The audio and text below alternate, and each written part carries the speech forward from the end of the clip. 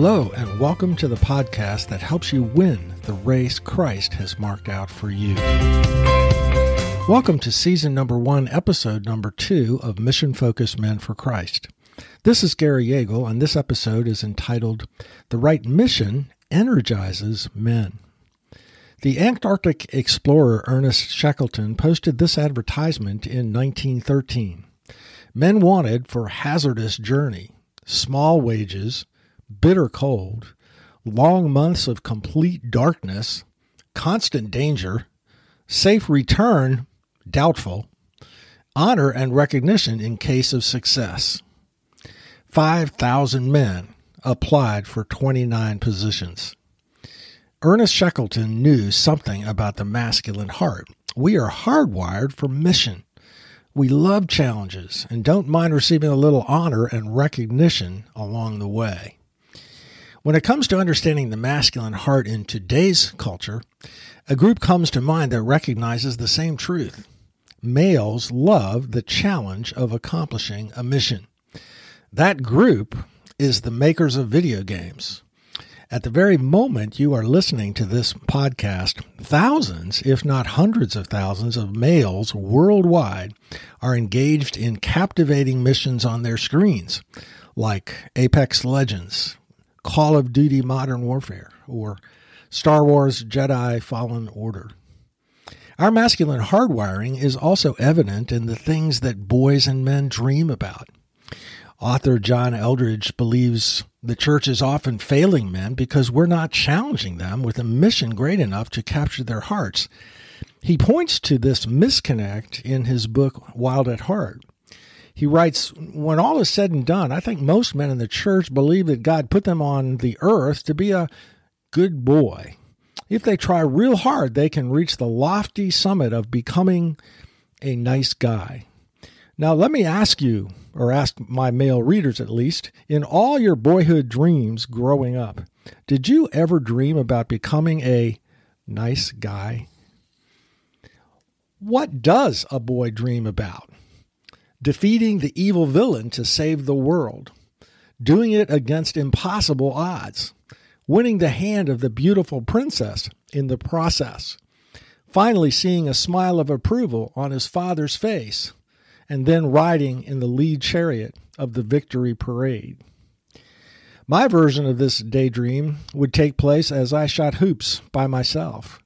I would dream about having the basketball in my hands in the corner of the court, the clock clicking down towards 0, the team behind by 2 points in the state championship, and going up for a fadeaway jumper. The ball leaves my fingers, the buzzer goes off, the ball swishes through the hoop, the home crowd roars, and I fall back out of bounds into the lap of my favorite cheerleader. Well, maybe everybody doesn't have the same dream, but these observations that men are made for mission are relevant and help us understand what theologians call general revelation. General revelation leads to truth about creation that you can observe. But what about what we call special revelation? What has God revealed about masculinity in Scripture? What does God tell us men are created for? Adam's distinctive design is revealed to us in the 2nd chapter of Genesis. In several weeks, our podcast topic will be 4 characteristics of godly masculinity. At that time, I'll go into the chapter in greater depth. But right now, let's focus a bit on just one of the 4 from Genesis 2:15, where we're told that Adam is placed in the garden to work it. This is the ESV translation. The Hebrew word for work it is avad, A-B-A-D, which is also translated cultivate. In this context, it means to make fruitful, to cause to flourish, to produce, to build, to shape. Adam is to make the garden, which includes its inhabitants, his wife and children, fruitful, to provide what the garden needs to thrive. His calling is to help the garden, the world, and its inhabitants reach their fullest potential. In other words, Adam is designed to impact his surroundings. No wonder men dream of changing the world. No wonder men want to fix their wife's problems instead of just listening to how she feels. No wonder men want to make a difference. It's in our design. We are made to change things. We are made to have impact. We are made for mission. Yet I believe that too often today's church has failed men because we, the church leaders, and I include myself here, have failed to communicate the greatness of our mission as Christ followers. Let me share with you some of the research done by Dave Murrow, the author of the book Why Men Hate Going to Church. He printed out 2 lists of values. The right set listed love, communication, beauty, relationships, support, help, nurturing, feelings, sharing, relating, harmony, community, loving cooperation, and personal expression.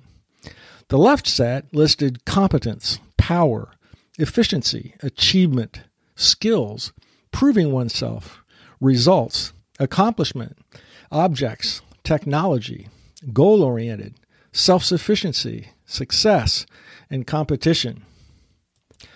Murrow showed that these 2 side-by-side lists of values to hundreds of people. Murrow showed these 2 side-by-side lists of values to hundreds of people, men and women, Christians and non-Christians, asking the question, which list of values best characterizes Jesus Christ and his true followers? More than 95% chose the right set, the one I read first. Murrow then reveals the origin of the 2 lists. He took them from John Gray's bestseller, Men Are From Mars, Women Are From Venus. The right set lists the soft values of Venus, while the left set lists the harder values of Mars.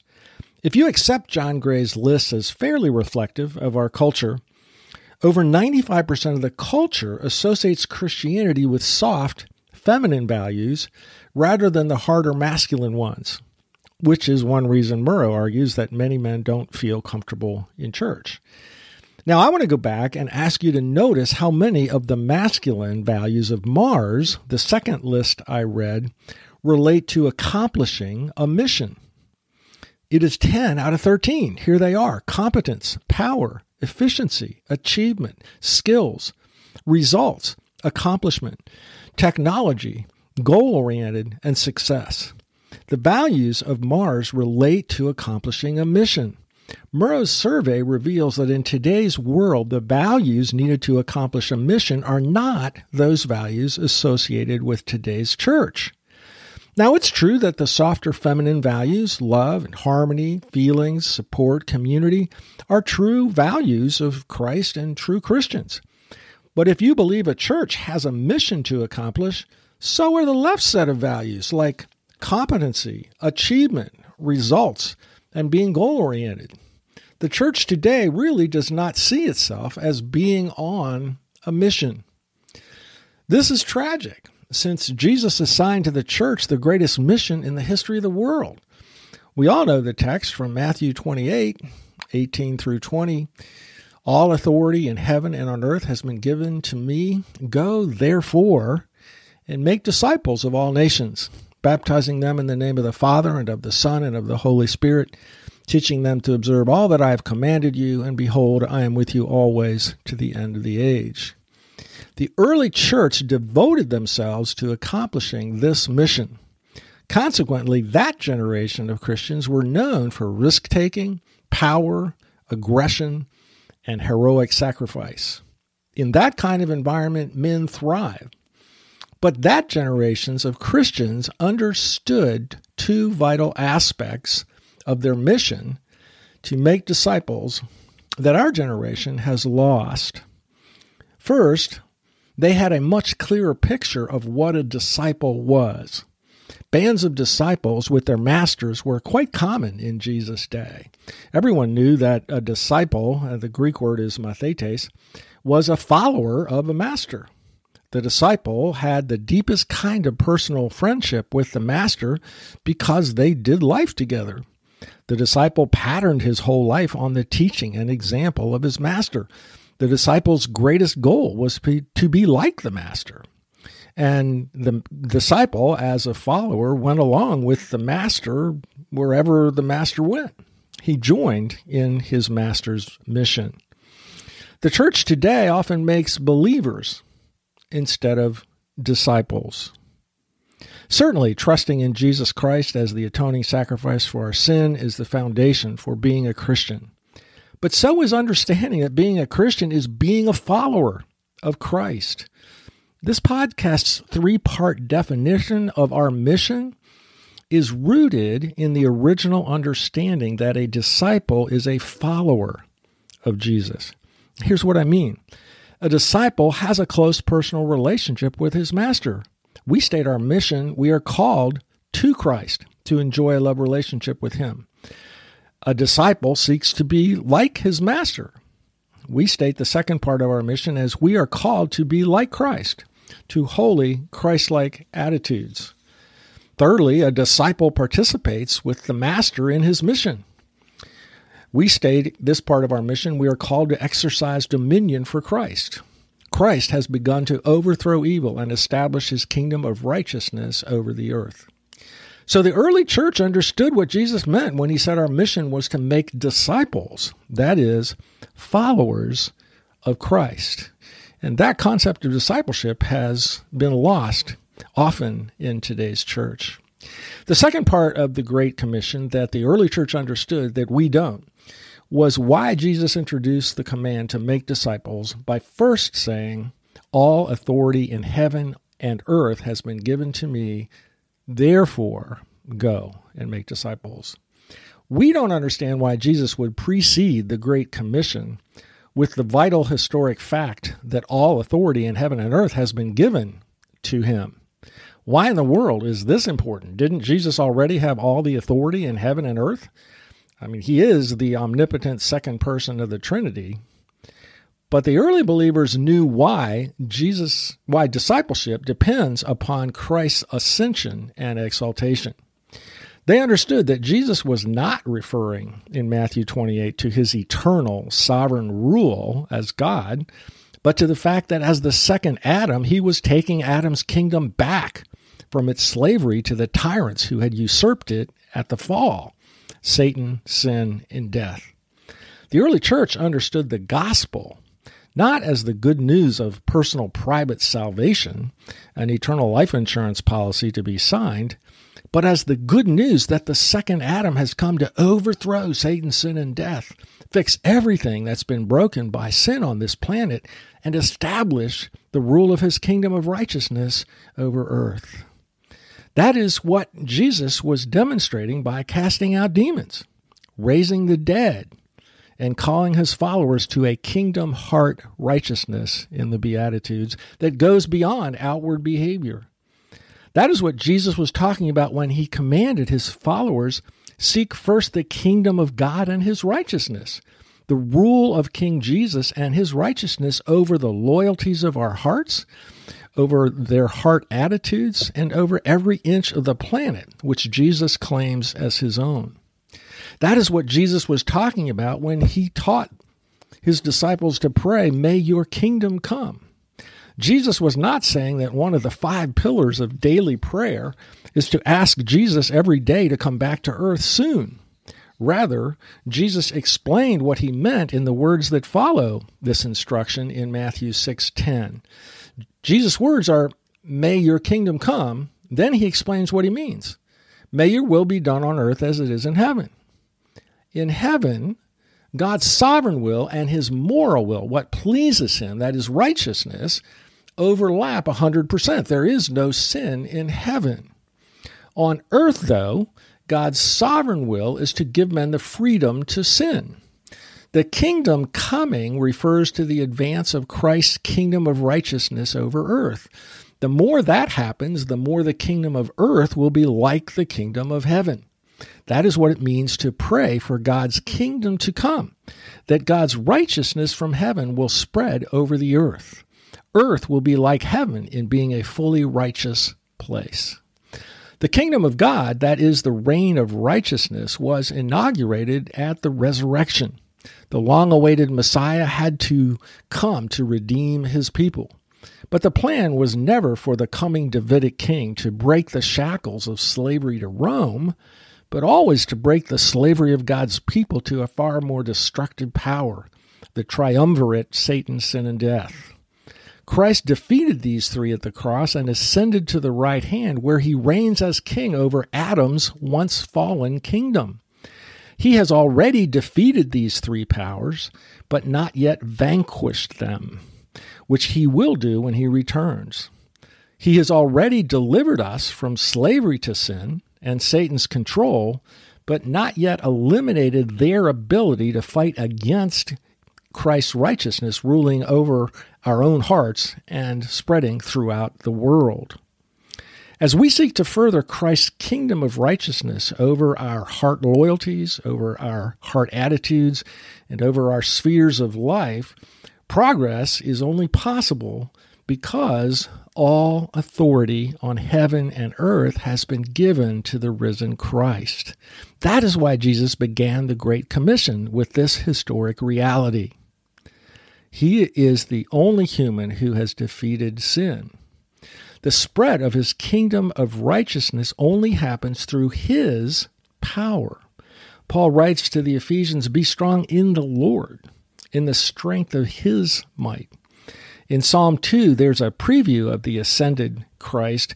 The Father says to the Son, "Ask of me, and I will make the nations your heritage and the ends of the earth your possession." The spread of Christ's kingdom of righteousness only happens through Christ's intercession and when we fight for kingdom righteousness in his resurrection power. That is why Paul prays that the Ephesians would know what is the immeasurable greatness of his power toward us who believe, according to the working of his great might that he worked in Christ when he raised him from the dead and seated him at his right hand in the heavenly places, far above all rule and authority and power and dominion, and above every name that is named, not only in this age, but also in the one to come. God has called you and me to the greatest mission in the history of the universe. To follow King Jesus is to enlist in his cause the overthrow of sin and its suffering and the establishing of his kingdom of righteousness. We are called to seek to establish Christ's righteous agenda in every sphere of our hearts and lives, resisted every step of the way by vicious demonic powers, but pressing on in the power of Christ out of allegiance to him, our commander-in-chief, for his honor and glory. We are called to a mission that is a little bit bigger than being a nice guy. Here are a few possible takeaways from our study. Number one, you might want to spend some time telling Jesus what a fabulous commander-in-chief he is. Number two, you might consider the question, how does thinking about the greatness of your mission as a Christ follower add significance to the various components of your life?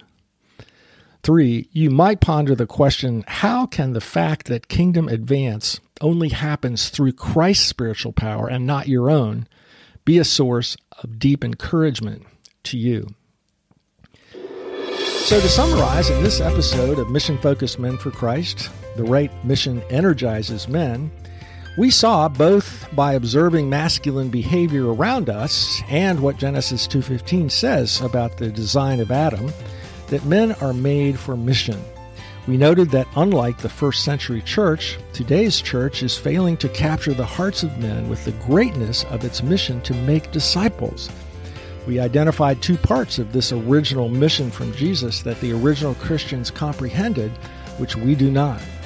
They understood that a disciple was a follower who enjoyed a personal relationship with his master, wanted to be like his master, and enlisted in the cause of his master. They also understood that seeking first the kingdom of God means seeking the rule of Christ's righteous kingdom over heart loyalties, over heart attitudes, and in every sphere of their lives. Next time, we're going to look at the power of living a focused life. For further information about our ministry, go to forgingbonds.org. And if this podcast has been helpful to you, don't forget to tell other Christian men about a podcast that helps them stay focused on their mission to honor Christ with their lives.